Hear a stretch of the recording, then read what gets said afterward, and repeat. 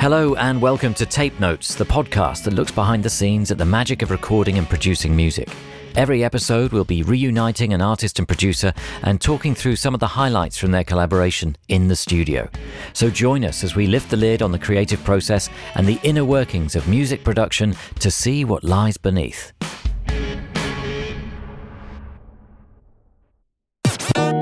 Hello, I'm John Kennedy, and joining me for this episode of Tape Notes is Mura Masa to talk about how he wrote, recorded and produced the album Demon Time. Alex Crossan, better known as Mura Masa, is a multi-instrumentalist, songwriter, DJ and producer from Guernsey in the Channel Islands. Having played in local hardcore punk and gospel bands growing up, Alex found his way into electronic music aged 15 after becoming inspired by artists such as Gorillaz and Hudson Mohawk. Initially putting out tracks on SoundCloud, his page quickly drew the attention of established artists and record labels, and in 2014 he released his first official mixtape, Soundtrack to a Death, on Jakarta Records. Still working from his bedroom, in 2017 he released a self-titled debut album with tracks featuring Charlie XCX, Christine and the Queens and Damon Albarn, as well as the hit single Lovesick featuring A$AP Rocky. Alex's first full-length record picked up 2 Grammy nominations, Best Recording Package and Best Dance Electronic Album. The next year at the Grammys, he won Best Remixed Recording Non-Classical for his remix of Haim's Walking Away, dedicating the award to his mum. His second album, RYC, followed in 2020. Filled with a contemporary take on the music he grew up on, the record featured collaborations with Slowthai, Wolf Alice and Georgia, among others, as explored in Tape Notes episode 34. Consistently in high demand, his talents as a producer and songwriter have seen him collaborate on records with BTS, Nile Rodgers and Chic, Stormzy and Nao, among many others. His most recent album, Demon Time, was released in September 2022 and is once again filled with features from high-flying collaborators, including Pink Pantheress, Shy Girl and Passaloo, among others. Today, I'm here at Spitfire Audio and I'm joined by Alex, Mura Masa, and what better way to start our conversation than by hearing something from the record. This is Blessing Me. Mura Masa, they give him the energy. Baby Bendo, bless me. Bless me. Baby, why you tempting me? She tell me, baby, can you ride with me? With who? Baby, come and ride on me. Baby, how you move so dangerously? Don't you know you are dangerous, babe? Baby, when you move, it's stressing me. Baby, why you blessing me? Baby, why you blessing me? Baby, why you blessing me? Baby, why you tempting me? Baby, don't worry, keep blessing me. Bless. Baby, why you blessing me? Bless. Baby, why you blessing me? Bless. Baby, why you tempting me? Baby, don't worry, keep blessing me. Bless me, baptize me kaki.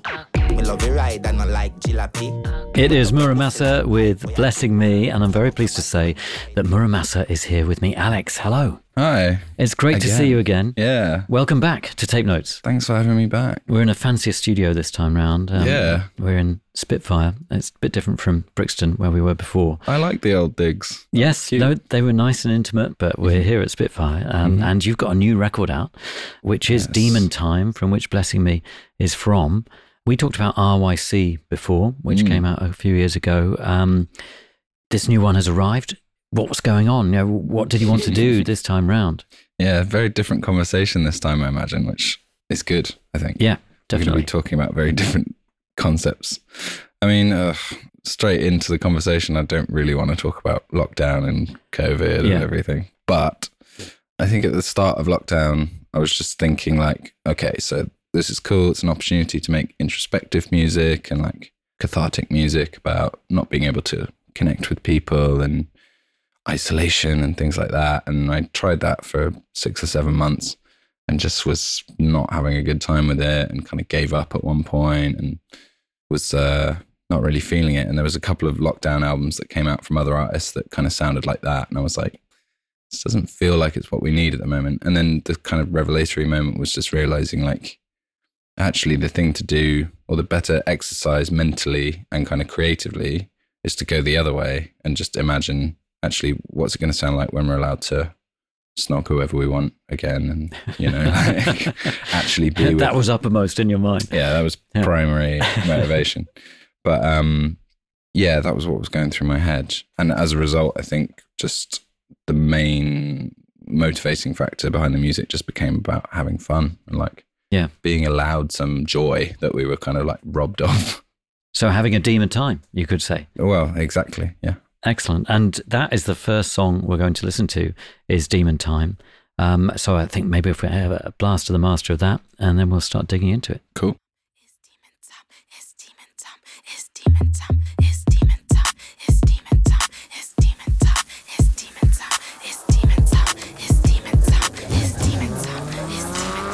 It's demon time, it's demon time, it's demon time, it's demon time, it's demon time, it's demon time, it's demon time, it's demon time. Go demon, go demon, go demon, go demon, go demon, go demon. Ride it all night just like a Vespa. She my butterfly, wings on the Tesla. Stealing all these niggas so they might arrest us. Yeah, that nigga wanna fuck, it's messed up. Spit him out, then I suck him back up. Never said I'd be nice, I never. I know I've been a really bad girl. I'm just trying to. So that is Demon Time with Bailey. It's the opening song on Demon Time, the album, and it sets the stall out rather well, doesn't it? It's a statement of intent. It is, for sure. Very much so. So, I mean, having changed tack, having kind of reassessed things and thought, hang on a minute, what I want is some party music to uplift me and uplift other people. Yeah. How did you go about doing that? What was the main direction? Because obviously you, Alex, are somebody who covers a lot of different styles. There's a lot of different options and a lot of different inspirations for you. Yeah, if there's one thing that can be said about me, it's probably that. I do a lot of stuff. Well, it was interesting because I know last time I was here, we talked a lot about kind of trying to capture some of the punk spirit and kind of letting things happen in the room and like not really having a plan. But with this one, obviously I wanted to do that for spontaneity's sake and kind of capture things with the featured artists in the room.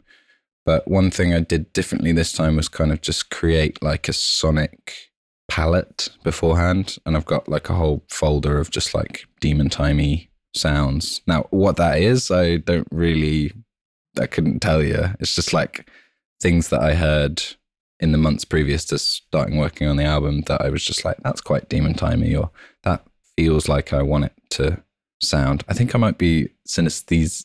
What's the word? Synesthetic? I think I might have synesthesia. Right, which is where music conjures up colours.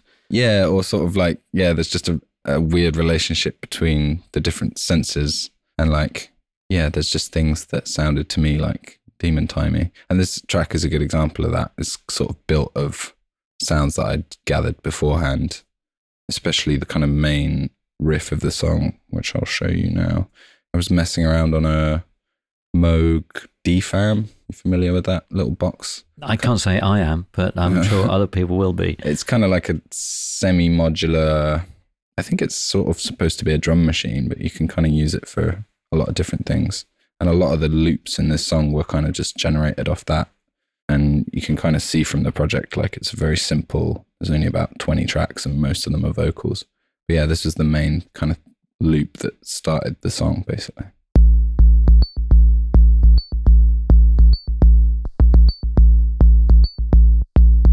It's a head nodder already. Yeah, so you can kind of hear like that to me already sounds like a sort of Missy Elliott, like that would be the start of the song. And then kind of fiddling with the knobs and doing a lot of longer takes. There's like variations on it.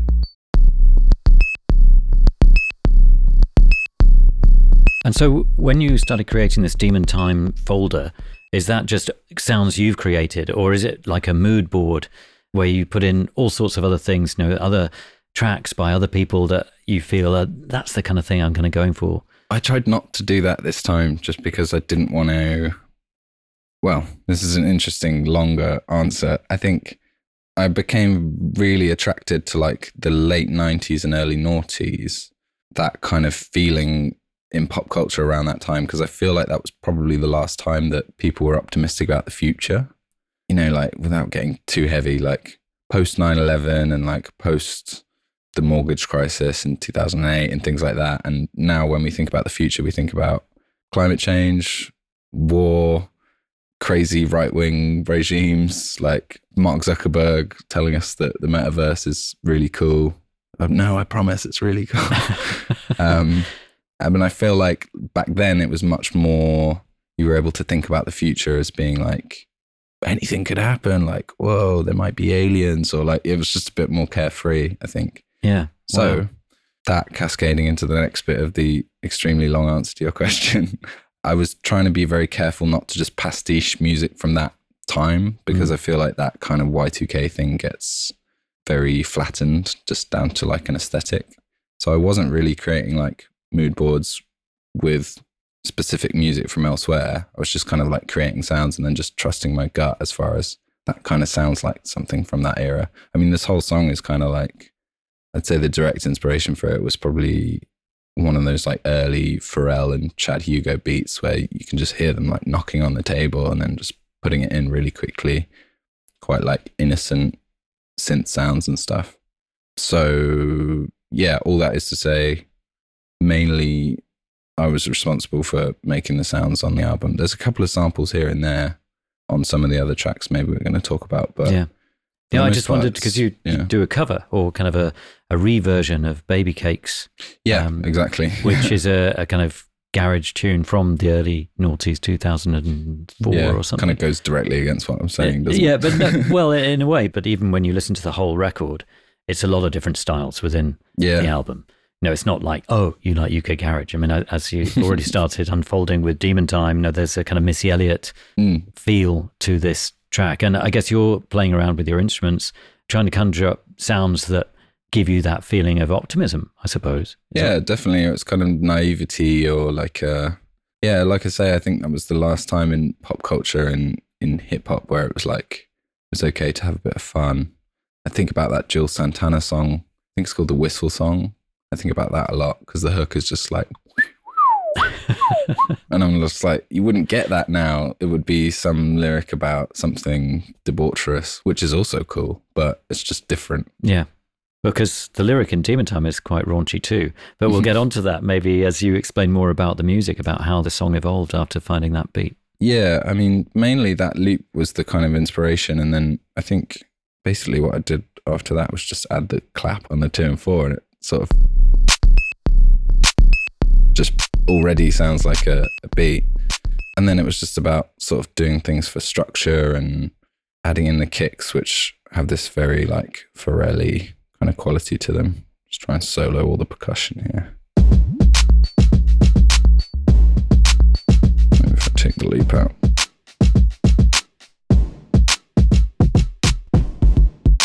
And there's like different kick sounds going on, and like, yeah, you can just hear me having fun messing around as I'm making it. Beyond that, there's like very few other sounds going on. I mean, there's a couple of fun things at the end, like trying to imitate the kind of fader riding of like a DJ using like tremolo and stuff. So I had this like Hoover sound, not a vacuum cleaner Hoover, like a Hoover like the synth. And then kind of like modulating a tremolo to make it sound like there's a sort of DJ like, you know, scratching it up and stuff. Yeah. And then doing the same thing with this very hilarious sound of kids cheering, which is just like kind of library stock sound. Right. It's not like you went down the road and... No, I mean, that would have been much cooler. But trying to make it sound like it's being scratched up a bit. And how are you recreating that scratching effect then? On this particular thing, I'm using... Some people spent 20 years of their life trying to learn how to do that really well. Well, this is kind of like the fake version of that. Like, I actually did try and record it on my CDJs, but I just couldn't get it tight enough, and it just seemed like I could get a better result by faking it, to be honest. And I think that's okay in the spirit of like having fun and not worrying too much about it. But I'm using this Good Hertz. It's called Trim Control. It's just like a tremolator thing. I use a lot of Good Hertz plugins. I just want to hear a bit more of that. I really like it. Oh, yeah, sure.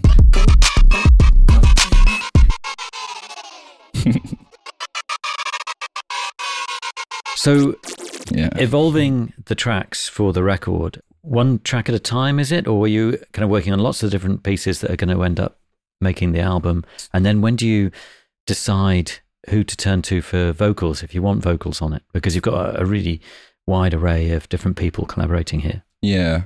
That's always like the most interesting question I get asked is like, how do you pick people? Like, there's so many people. And I never really know the answer. What I normally say is like, I really like what they do, which sounds really banal to say out loud. It's a good reason though. But I listen to a lot of music and there's only a few things that I really latch onto. So that's one reason I'll reach out. Another reason is like I have them in mind when I'm making the song, as is the case with Demon Time. I had Bailey in mind. I'd heard a song that she did called Clown Shit, which I really enjoyed, and just kind of had her at the back of my mind, and then made this and immediately sent it to her straight away. But mostly it just emerges out of sort of gut feeling, I guess. It's like, that would sound really good. Or, for example, like putting Lil Uzi Vert on the Baby Cake song, it was kind of a logical progression of like, okay, we've got a flip of Baby Cakes with Shy Girl and Pink Pantheress, and it's like, what's the leftist thing that we can do where that is being juxtaposed with something completely odd, like a extremely punky American rapper who probably hasn't heard Baby Cakes or is unaware of kind of the cult following around it. So yeah, sometimes it's like a sort of logical train of thought. Other times it's just like, I really want to make something with them. But in this case, I had Bailey in mind the whole time, and she's super talented, as you can hear. And it's a perfect match. It really works. Yeah. We went back and forth on it a few times and kind of like changed some lyrics. And actually I've got something quite funny to play, which is my ref that I sent to her because we didn't have a hook, and I sort of was having a cigarette one day and I was like, because the album was already called Demon Time at this point, and I just kind of came up with that hook and sort of whispered it into my phone and then went and recorded a version to send to her. I can play a bit of that. It's quite funny because I'm trying to like sound like I'm from New York a little bit. Yeah, here it is. Demon time, go, go, go, go, demon. Go, go, go, demon. Go, go, go, demon. Hey, hey, go, demon. It's demon time, it's demon time, it's demon time, it's demon time. Doing my best, Bailey. I think you're doing a good job there. You could be from New Guernsey. Yeah. Possibly. Sorry. I couldn't resist it. No, that's good. I enjoyed that a lot. So, I mean, had you met Bailey at this point, or were you just getting in touch cold? No, we hadn't met. Yeah, I think I just DM'd her on Twitter. Yeah, I guess, I mean, when I say met, I suppose I mean, had you ever been in touch? Because nowadays often people don't meet, do they? No, this was cold. This was like, hello, I really like you. I made this. I thought you'd like it. I hope you're well. You know, like, yeah. And she did really like it, and she wrote something incredible over it. And from there, we got to know each other, obviously, and we've hung out since then. But you'd given her that kind of vocal reference, I guess. So she had... That actually came much later. Oh, okay. I'd just given her the beat, just cold, to see what she would do. And then based on what she did, I wrote a hook for her. And yeah, there was a bit of trading. But that's another thing I really enjoyed doing on this album, is like getting much more involved as a writer. I know I keep talking about Pharrell, but this is one of the things that he's really good at, is just curating the whole thing from kind of top to bottom, like making the beat, writing the chorus or the key lyric that kind of informs the rest of the song. And that's the case with the next song we're going to talk about as well. But yeah, I guess what I'm really trying to do on this album is just be a bit more curatorial and kind of like in control of the vibe as a whole, and kind of like leading people down a trail and getting the best out of them. Yeah, kind of creating the vibe first rather than kind of waiting to see what comes up, because some of those collaborations, say for RYC, with that joint thing in the room, creating an atmosphere that was conducive to creativity, and then seeing what resulted and then working out what you wanted to do with that. Whereas this is having a more overseer type approach to things, I suppose. Yeah, I basically just got obsessed with Warhol. I was like reading every book that's ever been written about Warhol, and I was like, it's so interesting that obviously as an artist, he was very prolific and kind of a genius. But the thing that I find really interesting is the whole factory element, and like inviting weird New York art people to just hang out and see what happens, and like kind of being the weird background figure that connects all these bands and photographers and artists and stuff. Not that I'm anything like that, but that idea of like being a bit more curatorial really got under my skin during this, and I had a lot of fun with it. Yeah. I had a lot of fun with it. I must say that a lot. Well, it's good. It's good. You wanted some fun. That's what you decided, that what you should be seeking. And it's great to know that you did find that fun. Yeah. With regard to this track, what more was there to do? So, I mean, what did Bailey send you back? I mean, are you able to show her work in progress at all? Yeah, I mean, basically the final kind of verses is what she sent back, minus a few, chop some things up and sort of use them as ad-libs, but I can... Ride it all night just like a Vespa. She my butterfly wings on the Tesla. Stealing all these niggas so they might arrest us. Yeah, that nigga wanna fuck, it's messed up. Spit him out, then I suck him back up. Never said I'd be nice, I never. I know I've been a really bad girl. I'm just trying to birth a king like Coretta. I'm a hood girl like a bird. That's a crazy line. Breed the king like Coretta. I didn't understand that for a while, but it's Martin Luther King's wife was Coretta. Right. So she was trying to breed the king like Martin Luther King. It's a crazy, insane line. Yeah, it's amazing. And she recorded that vocal herself because there's a kind of background thing as well, like a second voice or... So that was, I think I sort of organized that from other clips of things that she had done. Yeah, like this sort of call and response. I'm a hood girl like a bird fly. RC nigga, he a nerd. Why? Go demon. Like that's just chopped up from somewhere else and inserted by me. And there was a couple of lines that I changed the order of. Like I thought in this bit, valid, yeah, you know he's certified. Bad bitch, and you know she verified. I swapped those two lines around because I thought it would be funny to have the word verified be the sort of pop at the end of the phrase and then have the little ding sound like the verified tick. But yeah, the DNA of that attitude is all over the album where it's just like, what's funny? Like, what makes you laugh a little bit? Or like, what's kind of like theatrical or a bit mischievous? Like having all the motorbike sounds in the background was just something that I found really fun. Like, because it creates sort of dance in itself. We got to hear them now. Yeah, sure. Because she mentions a Vespa. Yeah, maybe it came from that. It's kind of like different like idling sounds. Yeah. And it's kind of used here as like to build tension, as like the startup sound during the build up. It's like speeding off. Let go. And the kids, fake DJ kids. It's great. I mean, it is like, now we're on this trip. Yeah, it's sort of, and there's something about the starting of an engine at the top of the album that I think is funny. It's quite visual. Yeah, I mean, during a lot of this conversation, I'm essentially just going to be saying like, yeah, I thought it was fun, or like, yeah, I thought it was cool. But like, that really is the sort of approach with this album, which I think is very different from the last time we talked, where it was quite premeditated and quite careful. This is more just like, yeah, it made us laugh in the studio, so we kept it in. Yeah, that's as good a criteria as anything else, really, isn't it? So when was this? So you've gone through that period where I guess must have been in 2020 when you think about new songs, isolation songs, and kind of got sick of all of that. So are we talking 2021 now? Maybe by that time, yeah. I mean, it was probably not long after we last spoke that I was thinking about lockdown music and that sort of thing. Was it January 2020 that we it must have been, talked something, because the album was around that time. Yeah. I managed to play a few shows on the world tour and then just everything got cancelled. So yeah, I guess we're talking like end of 2020, start of 2021 maybe, where I'm starting to mess around with some of these ideas and clock on to the fact that actually what I should be doing is making music that's like the opposite of how everyone feels, so that by the time it comes out, maybe it sort of is able to soundtrack something of a return to, not a return to normality, but a kind of allowing of fun again. Yeah. Well, it seems like a great idea, because now we're ready for this. We're embracing this. Yeah. And also probably helped you get through that time, enjoying another perspective. Absolutely. And like reconnecting with that sense of making music is supposed to be fun. Like even if you're making really sad music, like I imagine like Tom York sitting around like trying to think of like the saddest chord for a song, and then when he finds it, he probably like ebullient, you know, like oh, that's so sad. Like, you know, it's supposed to be fun, the whole process. Yeah, totally. Anything else that we should hear from Demon Time before we move on?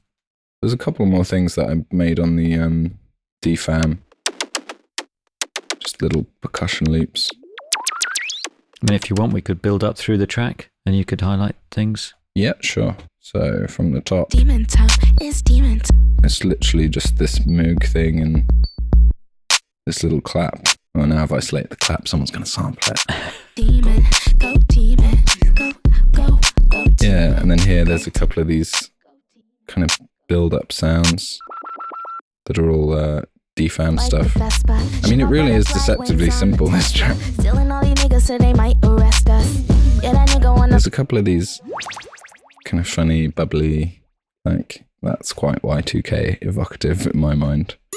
Like all these kind of crazy little effects stabs, I guess. And they things you've created purposefully, or Yeah, it's like a combination of things that I would have made myself, or like this evil laugh that kind of appears all over Demon Time. That's kind of a famous stock sound, which I thought was quite funny. Yeah, and that's basically it. I think I've gone through every single element of the track at that point. So that's a classic Muramasa track where it's like, you listen to it and then you look at the project and you're like, actually there's only like 5 or 6 things going on, maybe only 4 at a time. simple but effective. What more do you want? Yeah, I think part of the spirit of, or part of that sound of Demon Time that I was talking about is like kind of dry, close, minimalistic, like doing a lot with as little as possible. And it was really fun to kind of explore that. Whereas the last album was quite maximalist in places and kind of intense. Yeah. Let's hear the master again, and then we can move on. Yeah. Maybe near the end of the track or Play something. it from a different point, yeah. Don't fucking push me. Nah. She know how to push me. Just how to push me. It's demon time. It's demon time. It's demon time. It's demon time. It's demon time. It's demon time. It's demon time. It's demon time. Go demon. Go demon. Go demon. Hey, go. Let go. Go demon. You can't help but think of a whole posse of people all moving as one Right, yeah. in the video. With the crowd. Yeah. Your whole gang, or else doing loads of dancing at the same time. Well, it's about togetherness, isn't Yeah, it? totally. Fantastic. So that is Demon Time, and that introduces the record brilliantly. We're going to take a quick break, but the next song we're going to look at will be Hollaback Bitch. I love hearing you say it. The next song we're going to look at from Demon Time by Muramasa is Hollaback Bitch, and Alex will play the master now so we can get an idea.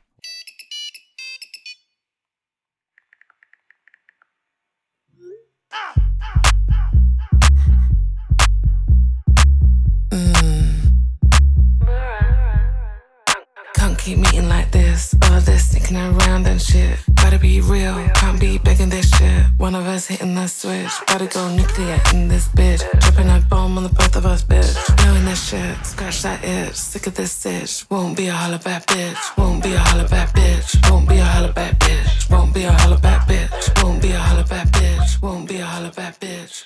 Hollaback Bitch featuring Shy Girl in that section. And you mentioned, Alex, that you wanted to be more curatorial with regard to this new record and these new songs. Where were you recording? What had changed in the Muramasa setup? This is an interesting example because it was written at a writing camp for Shy Girl's album. And sometimes these things happen where it's like you write a lot of music and then some people take it for their projects, and this didn't end up on the Shy Girl album, so I was like, can I extend this out? And it's good for me because this is another example of me like writing quite a lot of the song and like coming up with the key, the Hollaback Bitch idea, and like doing the beat, writing a lot of the verse and kind of putting it in front of Shy and being like, I think this would sound really good coming out of your mouth, less so my mouth. But yeah, we were at an Airbnb in Brighton, which Wow. I'm doing a lot more nowadays, is like renting an Airbnb somewhere outside of London or somewhere scenic and kind of bringing some monitors and a bunch of mates who make music and kind of setting up these kind of, you know, if the owner of the Airbnb was to come back, they would be like, what the hell have you done? You've moved all the furniture. Like, but it's fun to make these little like guerrilla writing studios. So yeah, I'm doing that a bit more at the moment. That's interesting. And do you bring any instruments? Do you bring microphones? Yeah. All sorts of stuff. All the equipment you would need, but not an overabundance of it. Yeah, sort of just enough to like get everything done, like studio quality. Like you could use it on the actual album. But I really like that way of working because suddenly you're in a new environment. The only kind of goal for the day every time you wake up is to eat enough food, drink enough water, and make loads of music. So like it suddenly just becomes this like rolling. I was at a writing camp last week in Hastings for an artist called Gretel Henline, and we made a whole EP there and kind of were just writing for hours and hours every day. So I think it's kind of an emergent style of like writing camp for new artists. It's kind of the extension of before you had to go to kind of a proper studio and have everything set up. Then there was like laptops and people could do it in their bedrooms.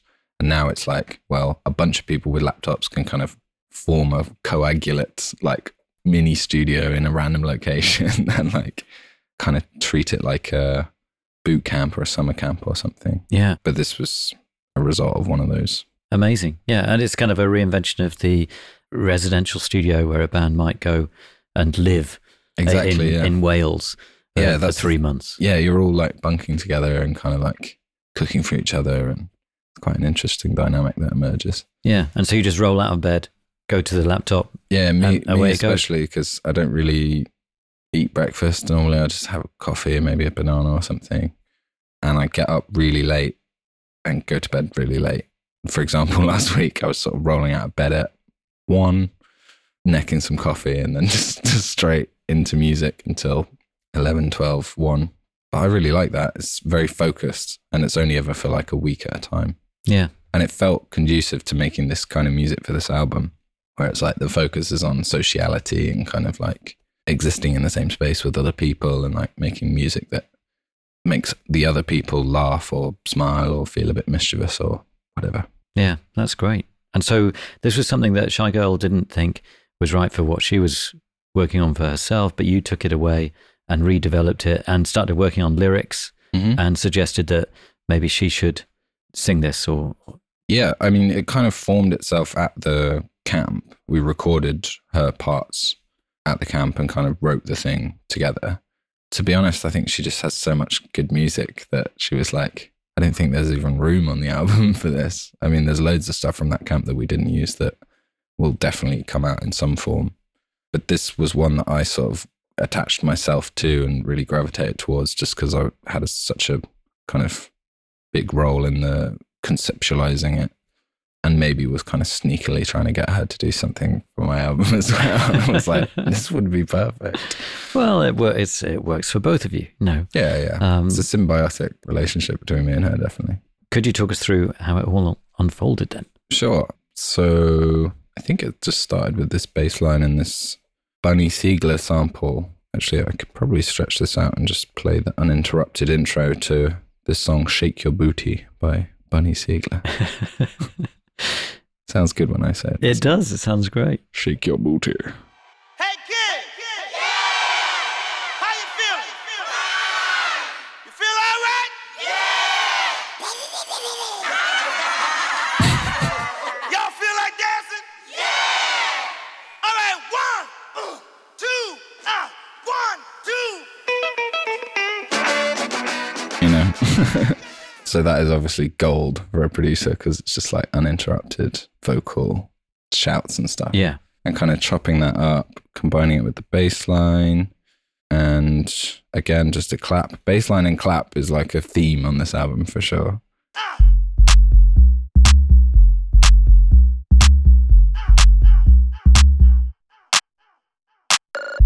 Just really, really simple.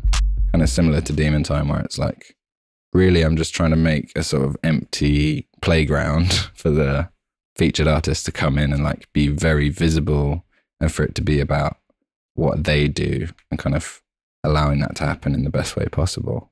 I mean, the song gets a bit more complicated as it builds into the kind of main chorus drop. I don't know. The word drop seems to have completely fallen out of fashion. It's kind of mutated. It's got many different meanings, I think. Yeah, like it used to just mean like, you know, like in a Skrillex song. It's like, oh, the drop, like that's the bit where the bass goes crazy and like all this stuff. But now I don't like using it. Anyway, the loud bit, shall we say. There's like a bit more going on. There's this crazy muted trumpet sample that I sort of stumbled across and then chopped up a little bit.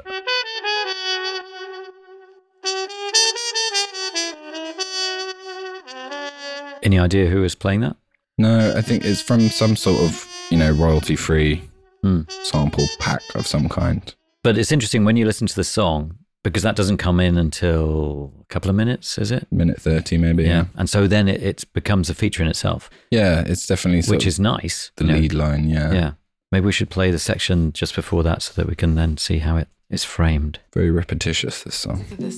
Won't be a holla back bitch. Won't be a holla back bitch. Won't be a holla back bitch. Won't be a holla back bitch. Won't be a holla back bitch. Won't be a holla back bitch. Bitch, bitch, bitch, bitch, bitch, bitch, bitch, bitch, bitch, bitch, bitch, bitch. Won't be a holla back bitch. The whip sound as well.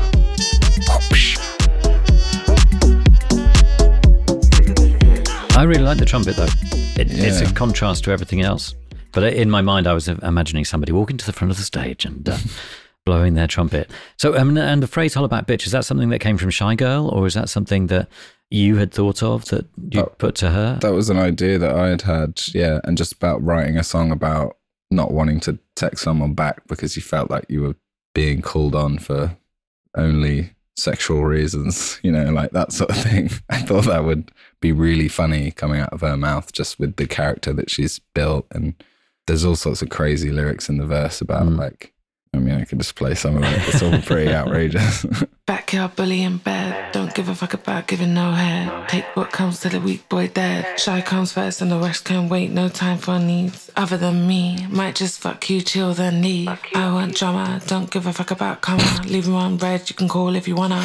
You know what I mean? It's just like non-stop. Like, did she say that? Yeah. And that's all from her then? Or no, I wrote that. You wrote all that. That's mad. And what did she say when you presented her with those words? She was just like, "This is fab." Yeah. And just did it. Yeah. I she made it her own and changed some words here and there. There was a line about blue balls that got cut. But she was like, don't care about that.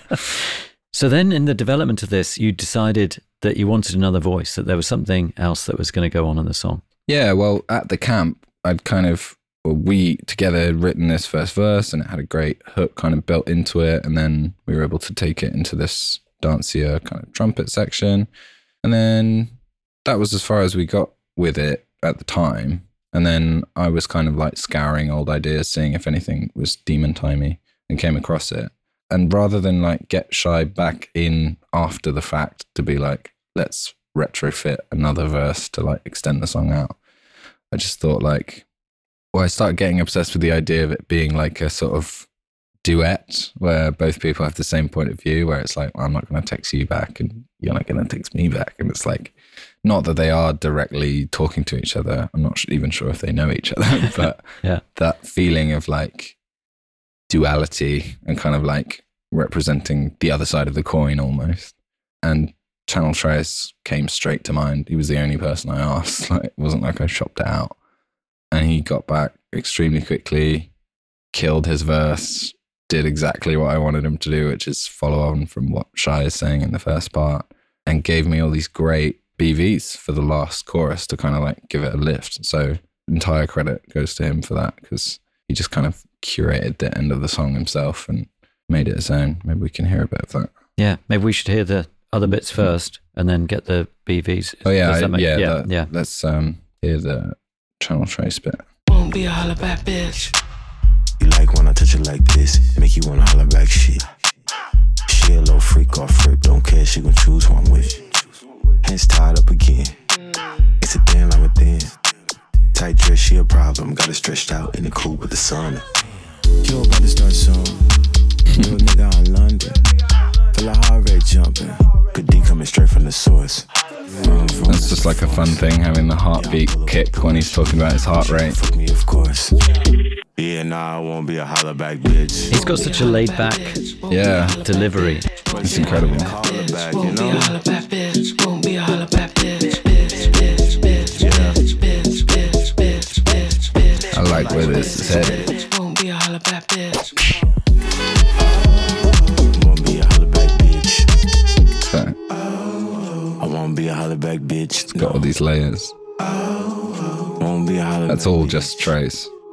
Won't be a holler back bitch. Won't be a holler back. And he kind of gave me all these amazing one-liners that you can hear in the kind of build-up.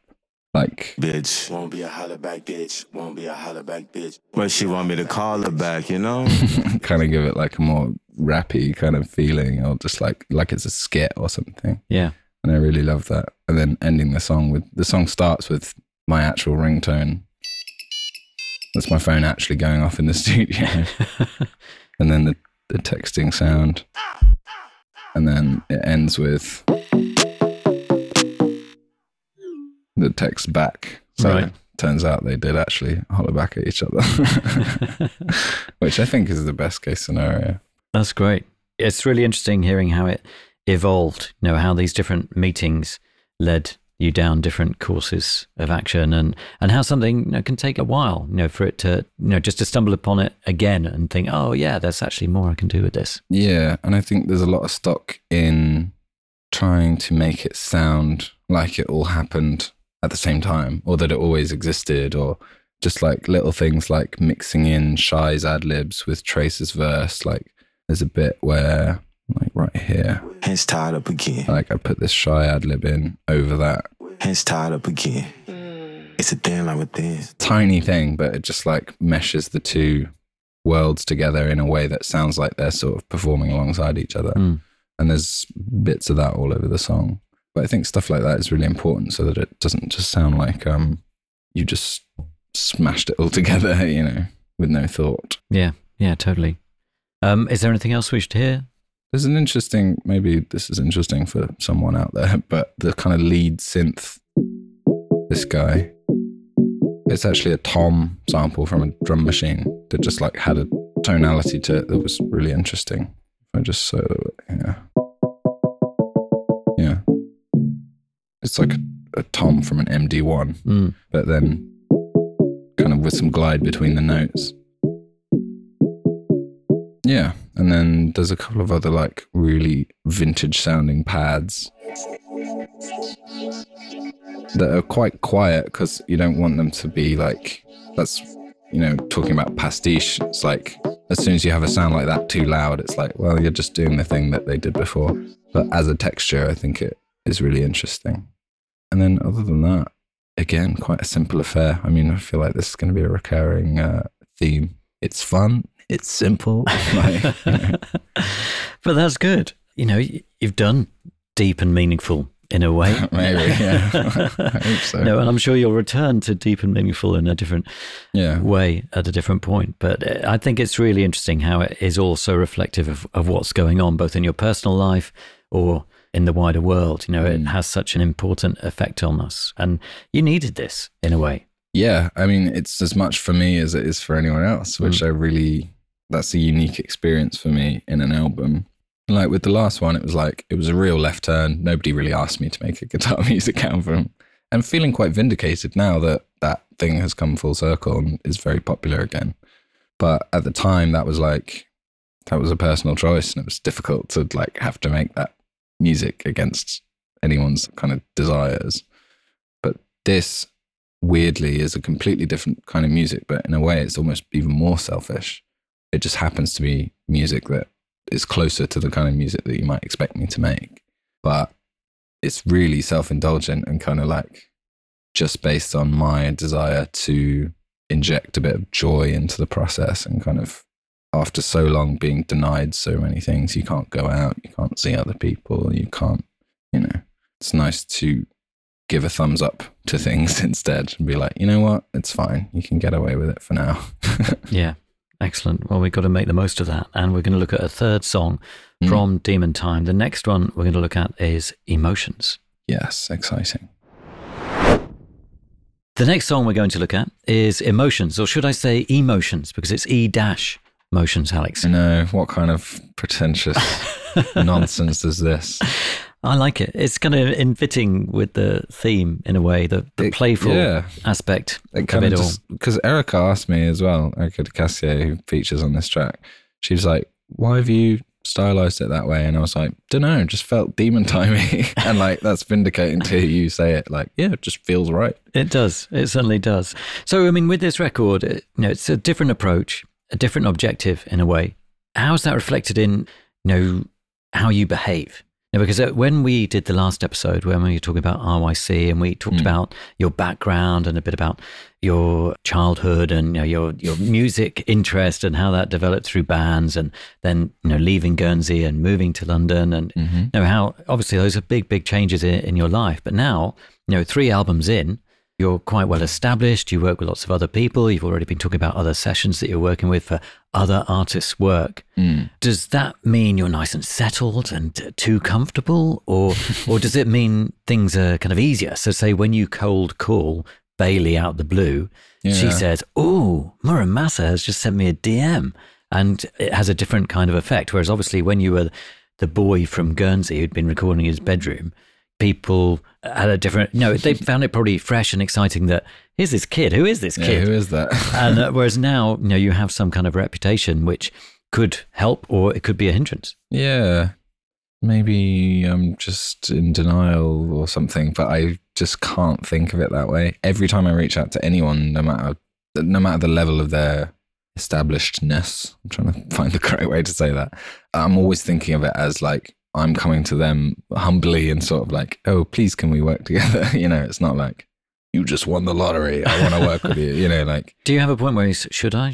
No, I shouldn't. Should I? Yeah. Do you go through that? I do have that. It depends who it is, but I always describe it as you want to meet someone right. You don't want to be like shoved in front of them at a party like, oh, have you met you? You two should meet. Like, I hate that. It's no good for anyone because you want to have good reason to talk to each other. So quite often when I reach out to someone, sometimes I'll just we follow each other back and I'll just send them a message like, I really love what you do.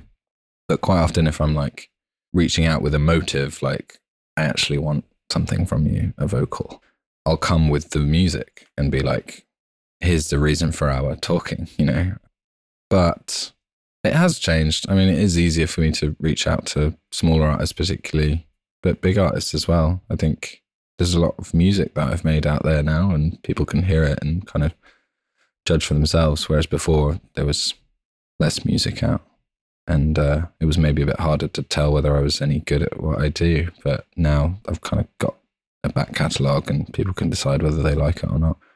But I try not to think about it, to be honest. Yeah. But I guess in a way it could also be a question of, do I want to continue working with someone or do I not want to continue for various different reasons? So Slowthai appears on this new album. He appeared on your last album. We had a great conversation about what he was like to work with. But when you have all these people that you've worked with already, and you like them, you get on with them, you have a great time, it's tempting to just continue that. But then clearly with Demon Time, you had this concept in a way, this idea of, no, what I'm trying to do is have some fun here and create something that is a bit more fun and playful. And maybe I should reach out and work with some other people. Bring some new people on. Yeah. I think it's a combination of things, isn't it? I quite often think of it as like one of these sort of auteur directors like Tarantino or Wes Anderson or Paul Thomas Anderson, or where it's like there's recurring cast in their films. Like they're doing different things, the actors, every time. But it's like PTA works very well with Daniel Day-Lewis. They understand each other. Daniel Day-Lewis isn't in every Paul Thomas Anderson film, but quite often he appears. And like Slowthai is Daniel Day-Lewis to me, where it's like we get each other, we understand each other. It's normal for him to appear in my work and for me to appear in his work. But you wouldn't just cast exactly the same actors every time because it would be ridiculous. A lot of the same actors, maybe, like because there's a working relationship there. But yeah, I think it's important to just constantly be injecting new things into the music and exploring types of music I haven't before. Like my first Spanish language song is on this album, for example, with Isabella Love Story. Yeah, that's the main thing about me. I think I'm just looking to do new things and keep myself interested and kind of passionate. But yeah, the nature of that has changed as I've sort of picked up relationships on the way, as you say. So I think probably by album 6 or 7, I'll be in the position where it is a recurring cast and like, I've got my sort of people that I love working with. But until that point, I'm just going to keep working with loads of different people. Yeah. So in a way, as you're exploring, you're trying out different musical styles as well. Just, that's a kind of conscious thing. Or is it when your way of working? So, if you've changed from guitar to piano to laptop, would we say that with this record, this is more of a laptop album? Yeah, that would be a fair assessment, especially compared to the last one. Where this album maybe differs from the first one, which I would also say is a laptop album, is there's a bit more hardware and there's a bit more synthesis on this album and kind of custom built sounds and things and different motivation, obviously. But I think what I'm really interested in is just sort of, I'm just a curious person. I'm just very curious. I want to know what it's like to do that, or how to do that the best way, or what makes something interesting, or why that type of music is culturally important. Or I've just always got questions and I want to kind of chase those cars and figure out what they're about. And is that just something that you're doing without really thinking about much? It's not as if you set aside time for research and development, or that's just something that you do? I can't help doing it. Yeah, It feels very instinctive. Yeah, that's something I get a lot from friends, is like, when do you have time to listen to all this stuff? Like, they can't suggest something without me being like, oh yeah, that's that person, they're from this city and they're signed to this label. And it's like Rain Man or something. And they're like, when do you have time to do all this? And I'm like, I don't know, I can't help it. Like, it is really interesting to me, genuinely. And I think that's why this role that I kind of found really suits me, is because I'm genuinely curious about new artists and new music, or making someone think about something in a different way, or encouraging an artist to do something, like me having understood their current style, being able to sort of add something onto it or encourage them out of it a little bit to get them to explore a new area. Yeah, I just love it. Yeah. That's the answer. Excellent. That is a great answer.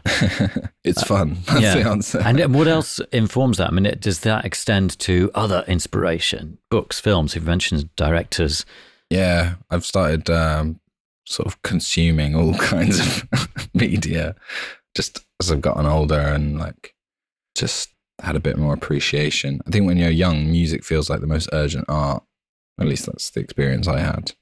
Music and kind of film. And then as you get older, you start to realize why really nice furniture is actually really cool, and like why that's an important part of life. And then you get into like homeware and cutlery and then architecture, and like you just sort of develop into this, like, things that you thought were really boring when you were younger become the actual vital, interesting things. So yeah, I'd say I'm a bit of a dilettante when it comes to like, yeah, everything's interesting. Like, yeah. That's brilliant. So it's all interrelated, really, isn't it? I think so. Yeah. I was having a really interesting conversation with Kosha, who's like a close collaborator of mine, last night over dinner. The waiter had said, we had ordered a lot of like bavette and like pork shoulder and stuff. And he said, why don't you have this citrus salad thing? Because that will really cut through the saltiness. And I, like, my head exploded, because I was like, oh my God, I've never thought about this before. But like citrus is like the high frequencies, and like meat and like salt and like earth and umami, that's like the base frequencies. And like food is like mixing. And like, she was just laughing at me. But I was like, it's all connected, man, like proper tinfoil hat. But I think it's cool to let other mediums inform what you do, because if you're making direct reference, especially with your contemporaries and your peers, you just run the risk of retreading things that have already been done. Whereas if you make a psychedelic rock album that is based on the movie Alien, and you know, you kind of like mix and match like your references and stuff, you're bound to get something interesting. Yeah, fantastic. So we can expect a food related project, possibly. I mean, I don't know if I really need to talk about this here, but I am writing a sort of little book about how to order food. How to order food? Yeah, because that's something when you're on tour and stuff, like you find a lot of places, just like the crew will be ordering something and they'll get the wrong thing, and then it will ruin their entire day. And I've got a reputation as being a good orderer amongst my friends. So I'm writing, it's called How to Eat Out, which I think is a hilarious title. It has some interesting connotations. Yeah, amazing. That sounds great. we got way off topic. Yeah, no, it's all on topic. That's what we're saying. Yeah. Excellent. But we're going to examine emotions now. So let's have a blast of a master of this song. Master Blast.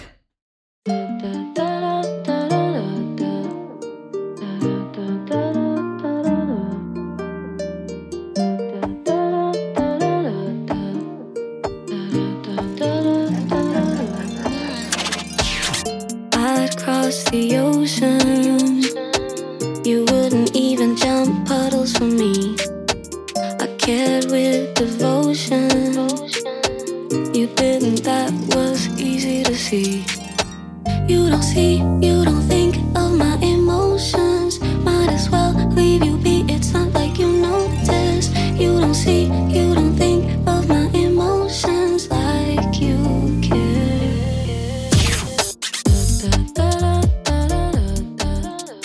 So that is Emotions with Erica de Cassier. Cassier. And she's originally from Denmark. Yeah. Is that right? But she has a Portuguese connection. I can't remember the exact. I think a Portuguese-born Danish singer. That's it. Yeah. Extremely interesting origin story, Erica. But just the most delightful, sweet, talented. Like her albums are sort of heavy rotation in my house. And I wanted to work with her for ages, and kind of this was an example of me not wanting to reach out just because I was sort of like scared and like, oh, she's far too cool for me. And like, I don't think she's ever done a feature. And I think previous to working with me, she hadn't ever done a session with somebody who wasn't her sort of main couple of producers. So she really like took a chance, which I'm extremely glad that she did. Yeah. Yeah, well, it works really well. So with this one, I mean, it's interesting because this has another kind of UK garage kind of flavor to it. Is that harp a sample? Or that harp, that was played in by me. I was kind of messing around, and it's a clip of me improvising. And this is one of the chief questions that I get all the time is, what's that harp? Where's that harp from? So this is for all the producer heads out there. It's the Elysium harp. It's a contact instrument. It's like a sampled instrument. Let's have a little bit of that. So you can play that on your laptop keyboard? Yeah. So years of training. Yeah, here we go. No, I played much better on a MIDI keyboard, but yeah, the whole song kind of started with that loop. Erica was in London for a few days and very kindly came down to my little spot in Peckham in my back garden. And I'd never heard her on a garage type beat. She does a lot of like R&B and kind of like, it always makes me think of Sade, where it's like this kind of down tempo but very cyclical, meditative. But there's also this like ironic detachment that she has that's quite funny. Like there's a sense of humor to it, which prevents it from being sort of melodramatic or like over the top. But yeah, I was interested to hear her on something more up tempo. And yeah, I had kind of gone into the session wanting to do a garage thing and kind of express that by just doing it and then seeing what she would do over it. Yeah. So when we hear her vocal, that's what she's brought to it. Is you didn't give her any lyrical direction, or as you might. No, yeah, Shy Girl. That time. I was remiss to do that because Erica doesn't normally collaborate in this particular way. So that was an example of kind of knowing my place and being like, I'm not going to make any suggestions here until maybe later on in the process. One thing that I did suggest, funnily, that was like one of the last things we recorded, was kind of as she was on her way out the door, was I'd written the harp and this bass line to go along with it.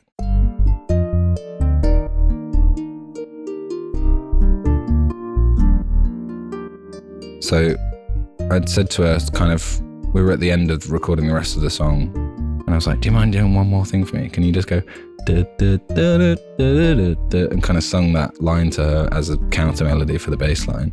She was like, I don't know, I don't really normally do those like earwormy type la la la la la la things. And I was like, oh please, I think it'll sound really good, like just do it and then I can delete it if you don't like it. And did it, and she really enjoyed it, and I was like, yes, got the vocal. That is great. And another funny thing about this vocalist, there was a couple of things that she had initially done whilst improvising, almost as a joke. Like when she says, when she's like, it's like you're incapable of loving, and all these kind of derisive like ad-libs. She was sort of joking, and we were both giggling at it.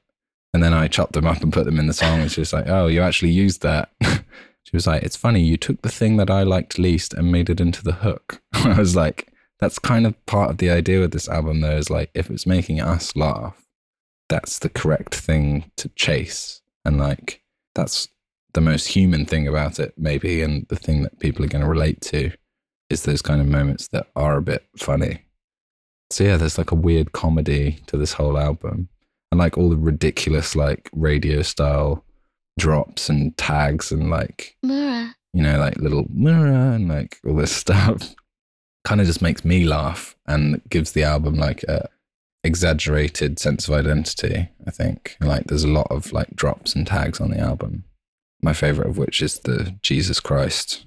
I don't know if you heard that when you were listening to it. I don't know whether I have. Jesus Christ. Yeah, that's like my sort of new tag, like just because I kept saying it in the studio when we were listening back to stuff, just like, Jesus Christ, you know. And it sort of became this in-joke amongst me and the people who were making the album. Yeah. But is that Erica saying that there? No, the identity of the person who's saying Jesus Christ is a well-guarded secret. The answer may surprise you. Right. But I can't divulge that. And when she asked you that question and you said, well, you know, you gave her your explanation about what the album was, and what did Erica say then after she told you, you've taken the thing I least liked?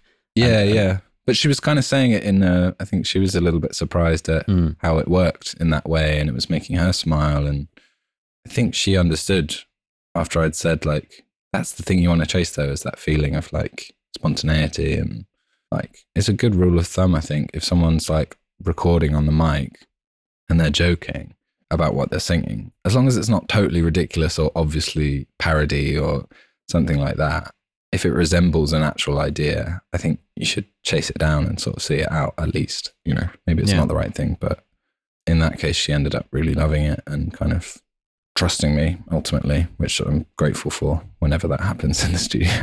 Yeah, totally. I think it's interesting how for your generation, people younger than you as well, UK Garage has become a kind of go-to sound. Yeah. And especially for what you were looking for, which is fun and joy and uplift. Yeah. I find it really interesting how certain eras and certain genres of music have a lasting impact for future generations, because at the core of them, you know, there's a kind of humanity and, you know, joyful humanity that other generations can really relate to. Because I mean, you're too young to have heard any of those, you know, UK Garage hits when they were hits initially, unless you were a toddler. I remember hearing like Do You Really Like It by MC Pied Piper, like when that's like one of my earliest musical memories. Or like Baby Cakes, for example, was one of the first songs that I ever heard and sort of registered and was like, I'd like to hear that song again, you know, like as a sort of, 6-year-old, 7-year-old? Yeah. Yeah, it's interesting what you're saying. It's like the original motivation for that genre makes itself known to like a later generation, where it's like when people were making garage, they were trying to like, you know, party and live it up. And yeah, it's got that sweetness to it, that kind of innocence that's really nice. And yeah, it's like some of the earliest music that I can remember. So it was nice to like tap into that feeling again. Yeah, that's almost, you know, if we're going to use a food analogy, you know, it's like a comfort food or something, you know, something that brings you to an innocent time. And that's what you're also seeking with the music that would be Demon Time.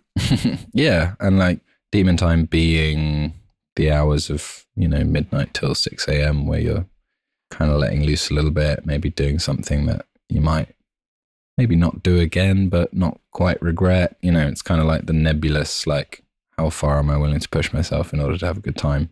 And like, I think this type of music is an element of that, for sure. Is there anything else we need to hear from Emotions before we round it off?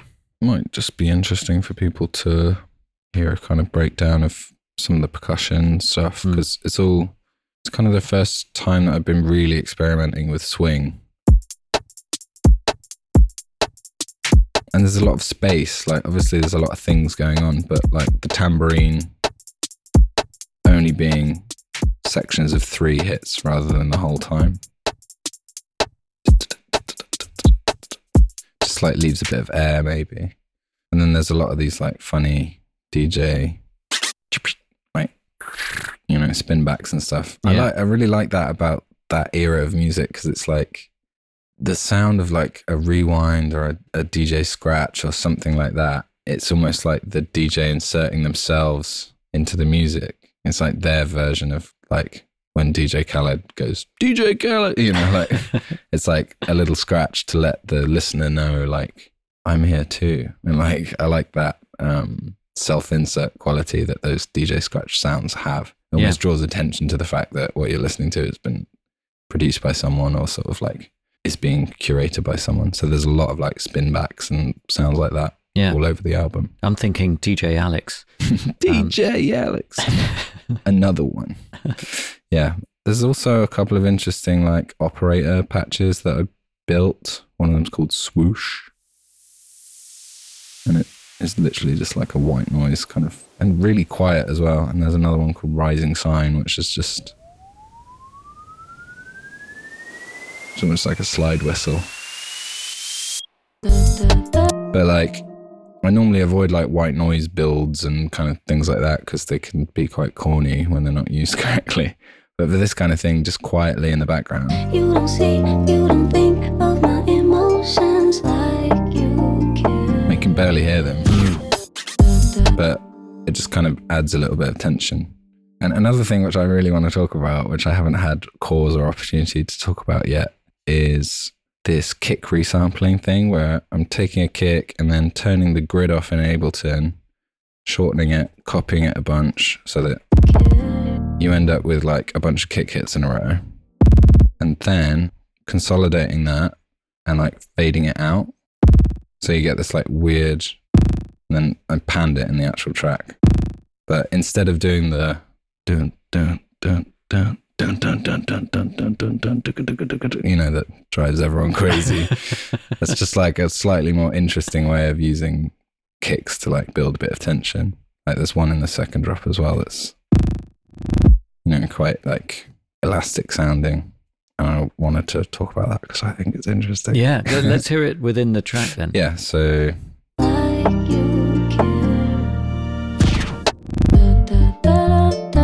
it's just a really simple thing.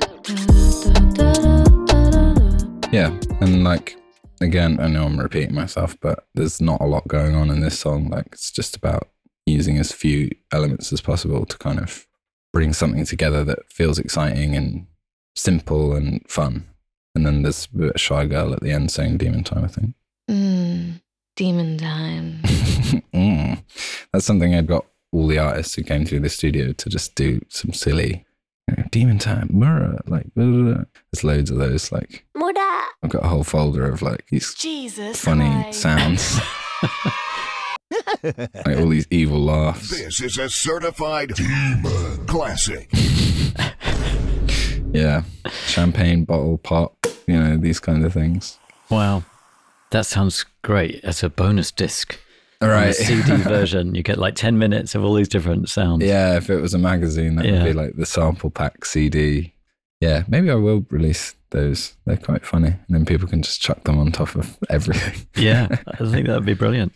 I think we should hear the master again before we ask you our last 2 questions. Yeah, let's hear a little bit. Shut my eyes so I won't see the love you don't feel when you're with me. Shut my eyes so I won't see the love you don't feel when you're with me. You don't see, you don't think of my emotions. I think maybe for you, it seemed like quite a coup to get Erica on this track then. Definitely. Yeah, I love her. I'm a really, really huge fan of her. And she, to me, is like, you know, royalty. So it's a real opportunity. It's kind of the same way I feel about getting Terza on the last record, where it's like, this is a person who doesn't normally work with other people in this way. So there's a real respect there and kind of trust. I'm just looking out for myself, for myself, for myself. Instead of looking down, I keep my head up.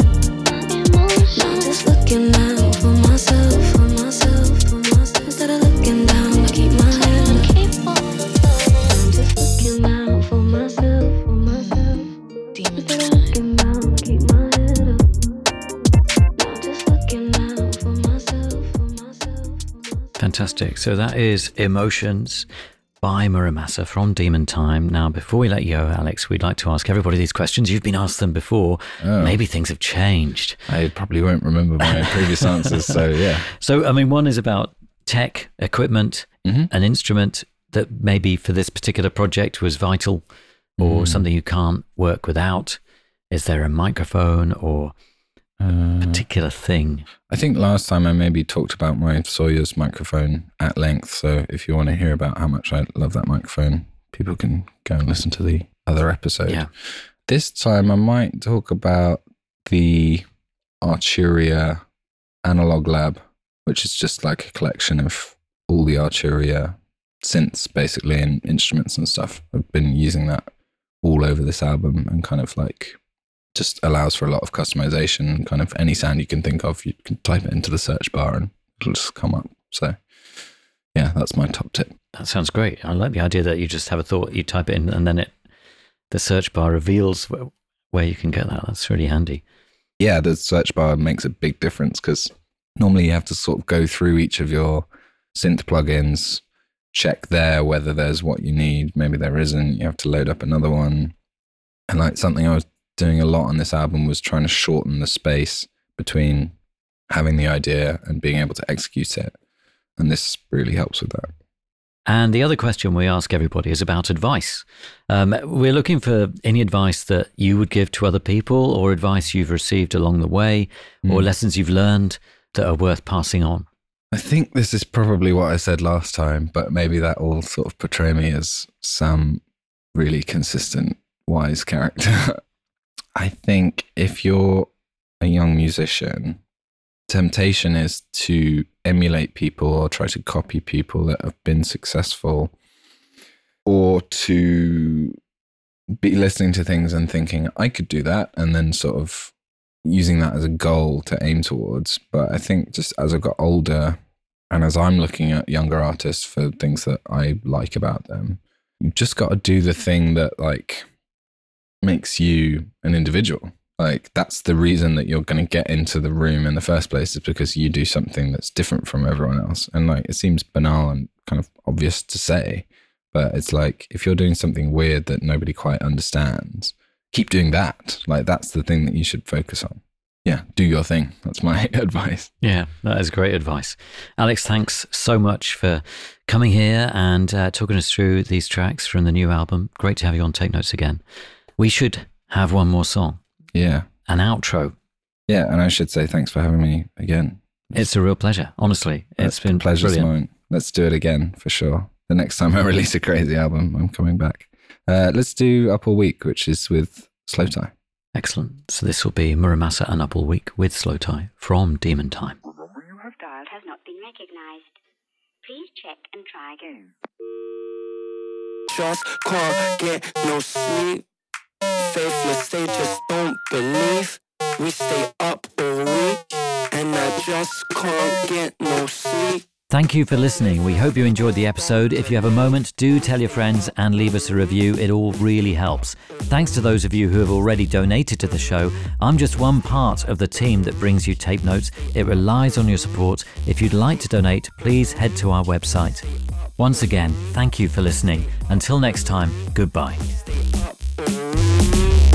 Sitting in my yard, thinking to myself, if life's like this, I'll take the easy route up. Calm down, chap. Step out the house and a birds flying high, you're still stuck on the couch. Life in a box, start watching TV. Brain like mush, always staring at screens. They said in our dreams, muscle some cheese. Not worth the paper that is printed on, please. Material things, diamond rings, nice house and a mortgage for your kids. You want a whole life that's affordable living. Spend your salary renovating your kitchen. Just can't get no sleep. Faithless, they just don't believe. We stay up all week, and I just can't get no sleep. Faithless, they just don't believe. We stay up all week.